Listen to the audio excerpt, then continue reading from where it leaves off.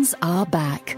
And so is All the Credit, PGIM Fixed Income's monthly podcast series. From the latest trends to long-term perspectives, you'll get timely fixed income insights from leading economists, research analysts, and investment professionals. Whether you're new to bonds or a seasoned investor, tune in to All the Credit wherever you get your podcasts.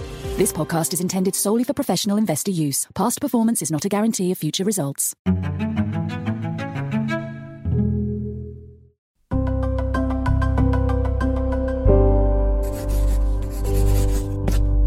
Pushkin. U.S. markets finished December with a bang and are starting January with a whimper. Stocks are down just about 1% in the few trading days we've had so far in 2024, with big tech leading the way down. Apple, for one, is down 5% after getting downgraded by some analysts. And the bond market is falling too. Yields have risen 12 basis points on the long end so far. Today on the show, we've got thoughts. This is Unhedged, the markets and finance show from the Financial Times and Pushkin. I'm reporter Ethan Wu, here in my mother's closet in Sacramento, California. And on the other end of the line, all the way from New York, which I miss dearly, one financial commentator, Robert Armstrong. What are you looking at right now? What you got in the closet, Ethan? Is it like linen? Is it like sheets? Or is it women's clothing? Or what are you looking at? It's mostly women's clothing. My mom likes reds and blacks, I think, just judging by the color spectrum in the closet. Right on. I'm sure she's a woman of immaculate taste. Absolutely. Absolutely. I am, I think, contractually and cosmically obligated to agree with that. How was your New Year's? I had the most New York possible New Year's Day. Is that right? Yeah, I went to Coney Island. I did the polar plunge with my kids. Huh. And then I went to Nathan's hot dogs and consumed a chili cheese dog, and then I rode the Cyclone roller coaster. Then you get your official I'm a New Yorker card after you do that trifecta. Wow. Did you have any moments where you felt like you were going to throw up on the roller Almost coaster? the entire time, in all three steps, but that's irrelevant. It was a good kind of nausea. Speaking of things that are plunging and or puking, stocks, Rob. Yes, stocks. It's been just over 2 trading days here in the U.S., and stocks are down. Yesterday, it looked like they were going to be down about 2%. Today, they've gone up a bit, more like 1%. But, I think any way you cut it, it's been a bit of a damp squib so far this year, led especially by some of the big tech stocks. Apple, so far this year, down more than 5%. Not a great showing for Apple and for big tech. At the same time, bond yields nudging up a bit. We closed out 2023 with the 10-year yield falling. Now we're closer to 4%, up about 12 bips so far this year. I don't think it's quite the start that market participants were expecting. No. And, it's got us thinking about, what should we be looking for in these markets to try to answer some of the questions we were left with in 2023? Okay, so a little tightening in the cost of long-term money. And I think that's going to be a huge theme for the year. Obviously, it's come down from its kind of near 5% highs. And while much of our attention and the attention of the market has been on the short end of the curve on what the Fed is going to do with its official policy rate, I think a lot of what happens in weeks to come, and indeed for the rest of 2024, is going to revolve around what we see at the long end, at 10 years and longer. Yeah, I mean, there was a period last year where it felt like most market participants had like a coordinated long-term yields freak out, where everyone was talking about, look at the deficit, look how huge it is. Yes. Inflation, it's not coming down easily. Yes. And then, we crossed 5% one day on the 10-year yield, which was like a holy shit moment, right? Yes. And, we've retraced more than a full percentage point from that, point crossing 5%. I hear you. But the other thing to remember, though, is how far we are. So inflation, and I say this with mild exaggeration, is now back at its target-ish, right? Yeah. The 10-year yield is still 2 to 3% higher than it was in the pre-pandemic period, the post-financial crisis pre-pandemic period. So part of what is going on there at the long end is not captured in the discussion of inflation and the Fed's policy rate.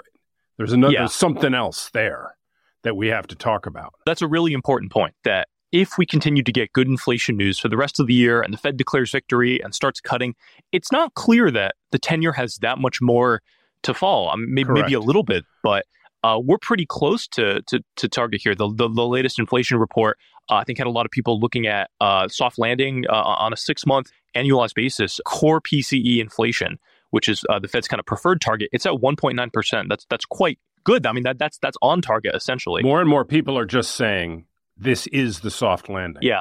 A month ago, people were saying it looks like we're there. Now I'm talking to more and more people who say, like, here we are, soft landing, done. Yeah. It's in, which makes the higher 10-year all the more interesting. There's another factor that goes into long yields, which got a lot of discussion last year, which is the fiscal outlook, right? What is government spending doing? Obviously, bonds are issued by the government. They're pretty sensitive to what's going on with tax policy and government spending. And as the U.S. government is borrowing more and more at these kind of like record peacetime fiscal deficits, that some argue has pushed the long year up as investors, demand more return for investing in government debt that's kind of swelling in supply. Yeah. I mean, I think that's the right way. Supply is the key term here. The prosaic way to understand this, and I think the correct way to understand this in terms of supply and demand. Higher government deficits equals more issuance of government bonds versus what, all else being equal, is a stable demand for said bonds. The price has to fall for those two to match, as it were. Right? Yeah. And that means yields have to rise because, as we often have to write in our business, prices and yields move in opposite directions. But here's the weird thing that I don't know if I totally get, Rob, is, last year, again, at this kind of peak moment of fiscal freakout, there was a big increase in what's called the term premium, which is, how much additional yield does a long-term bond have to pay versus maybe a shorter-term bond. And that grew pretty large a couple months ago, last year, again, when we were all talking about deficits. But the term premium has basically totally vanished. Yes. And it's been so remarkable that it actually got mentioned in the Federal Reserve meeting minutes that were published just the other day, because all the Fed governors were like writing and talking about this, again, mere months ago. Yes. And now it's totally vanished. I'll give you a theory, which we heard yesterday. We spoke with Bob McKell, who's the co-CIO of JP Morgan Asset Management, and he is kind of the biggest fixed income guru there at JP Morgan. And his view is everybody is in a complete panic because the government spent a lot of money during the pandemic, as it should have, by the way. But if you think back to prior historical episodes, the ability of the U.S. government to get back on solid fiscal footing is pretty impressive. He's been in the business for a long time, and he was talking about when he came in the early 80s, he came into the business, everybody said, the U.S. government is never going to pay single-digit yields on its debt ever again because the fiscal situation is a disaster. We're never going to have another balanced budget. Cats and dogs living together. It is chaos. But 10 years later or 15 years later, yields had collapsed. It was the Clinton administration. And by God, we had a balanced budget. So all the gloom and doom about the U.S. fiscal situation and the attendant hysteria about long-term bond yields may be a bit overstated. Rob, in this vein, talking about the fiscal picture and inflation affecting long-term yields, there's a related question that I think is very much live in these markets, which is the correlation between bonds and equities. And this is, I think, as close to a fundamental market relationship as you can get. Do bonds and equities travel together, or do they travel in the opposite direction? And we want them, and importantly, we want them to travel in opposite directions, right? Because then the two parts of our portfolio, the bond part and the equity part, hedge each other nicely. So we can sleep well at night knowing that if our equity portfolio stinks, our bond portfolio will be doing well and vice versa. Yeah. And so it helps us reach the efficient frontier and maximize returns over time and lets us sleep better. Exactly. And if it's not true, if the correlation is positive, that entire investment formula is kind of defunct. Right. And that's what we saw in 2022 when bond equity correlation started to trend in a positive direction. And, over the span of 23, we saw some concerning correlations pop up. There's like a million measures of this, and we can argue about which one to look at. But one that we looked at in the Unhedged newsletter was rolling 2-year returns between the S&P 500 and long-dated treasuries. So that's a very slow measure of correlation. It takes, 500 trading days into account. And that turned positive for the first time in November 22 and stayed positive for most of 23. And again, the concern there is if the returns on your bonds are doing badly at the same time returns on stocks are, that's not great. Nobody had very much fun in 2022. I think it's important to emphasize that the key factor in this relationship usually, and there's always confounding factors, but usually the key factor is inflation. Yes. And to simplify, neither bonds nor stocks particularly like high inflation. So when inflation is high or the risk of inflation is at the forefront of investors' minds, the probability that neither asset class will perform well rises dramatically. So the question we're facing right now is inflation at or close to target again. Are we going to see that correlation go negative again in the way we want it to?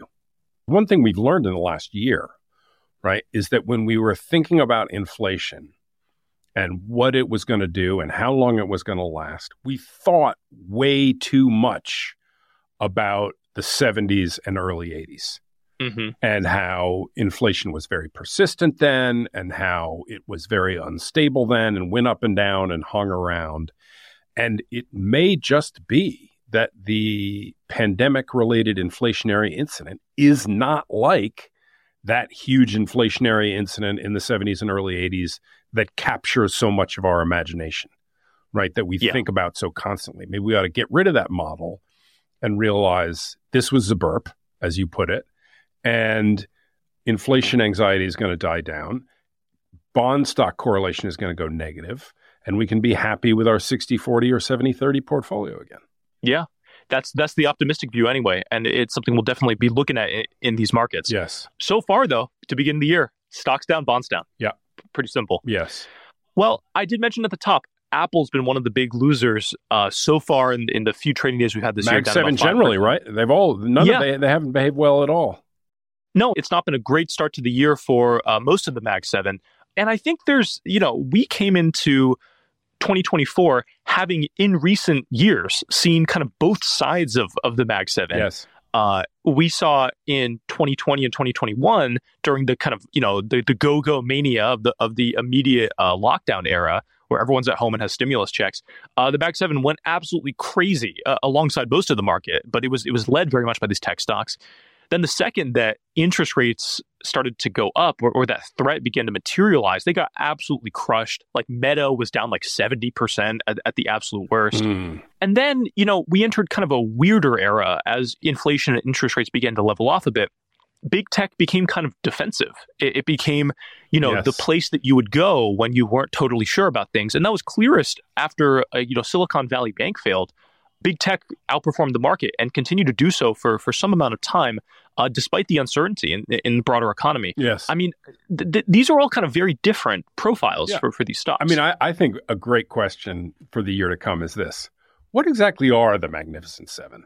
Not thinking about them individually, what their businesses are, what differentiating factors there are among them, but as an asset class, which is clearly how Wall Street treats them at this point. What are they? Growth stocks? Are they a momentum play? Are they defensive? Are they an interest rate play? We all know these stocks are tremendously important. We all know they've delivered a disproportionate amount of returns of the total stock market return over recent years. But what are these things? What are they in their essence? I want to ask, hearkening back to my training in graduate school in philosophy. What are they in themselves? And I really don't know the answer to that question.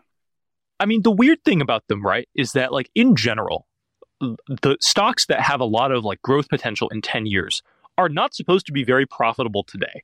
Yes. And that is not the case with most of the Mag 7. Yes. These stocks have the 1-2 punch of being both ridiculously, absurdly profitable today now, and also having totally plausible double-digit growth potential for years and years to come. Yeah. That is just like a feature you don't see in most stocks. Although we've had a couple of analyst downgrades of Apple this week, people saying maybe the growth picture isn't so rosy.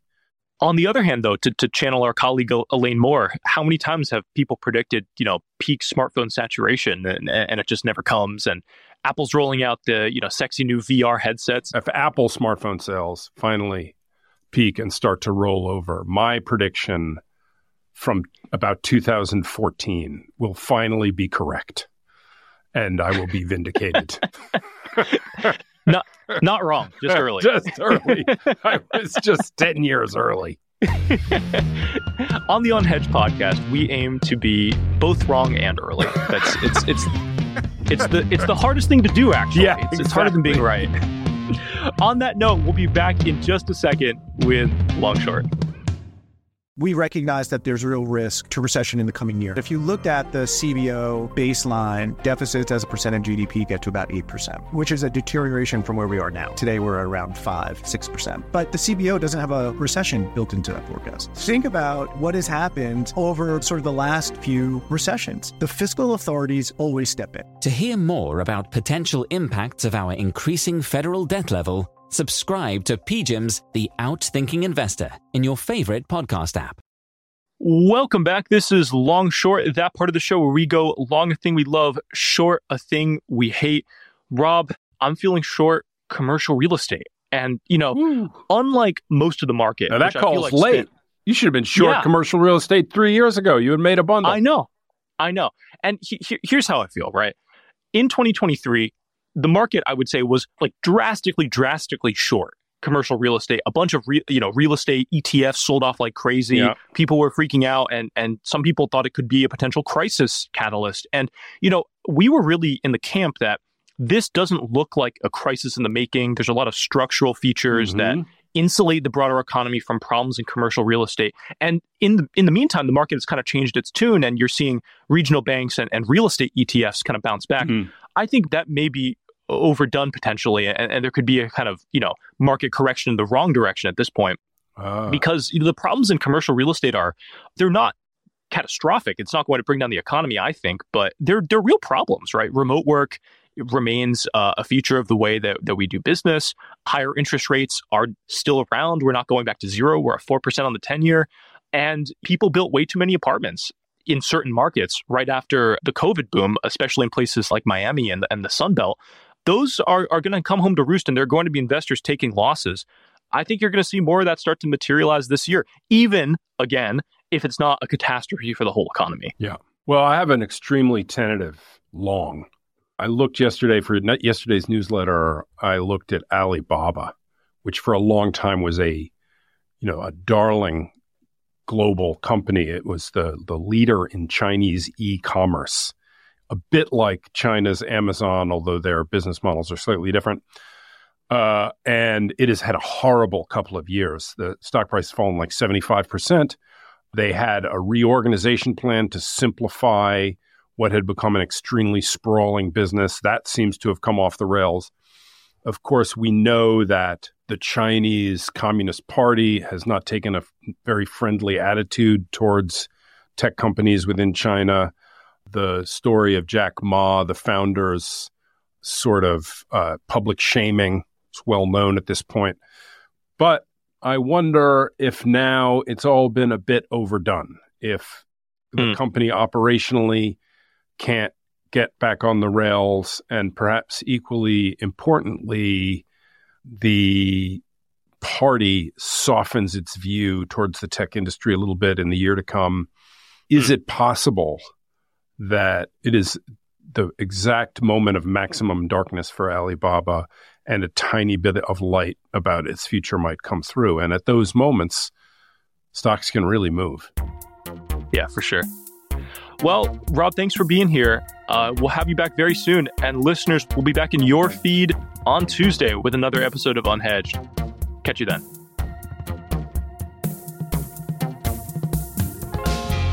Unhedged is produced by Jake Harper and edited by Bryant Erstadt.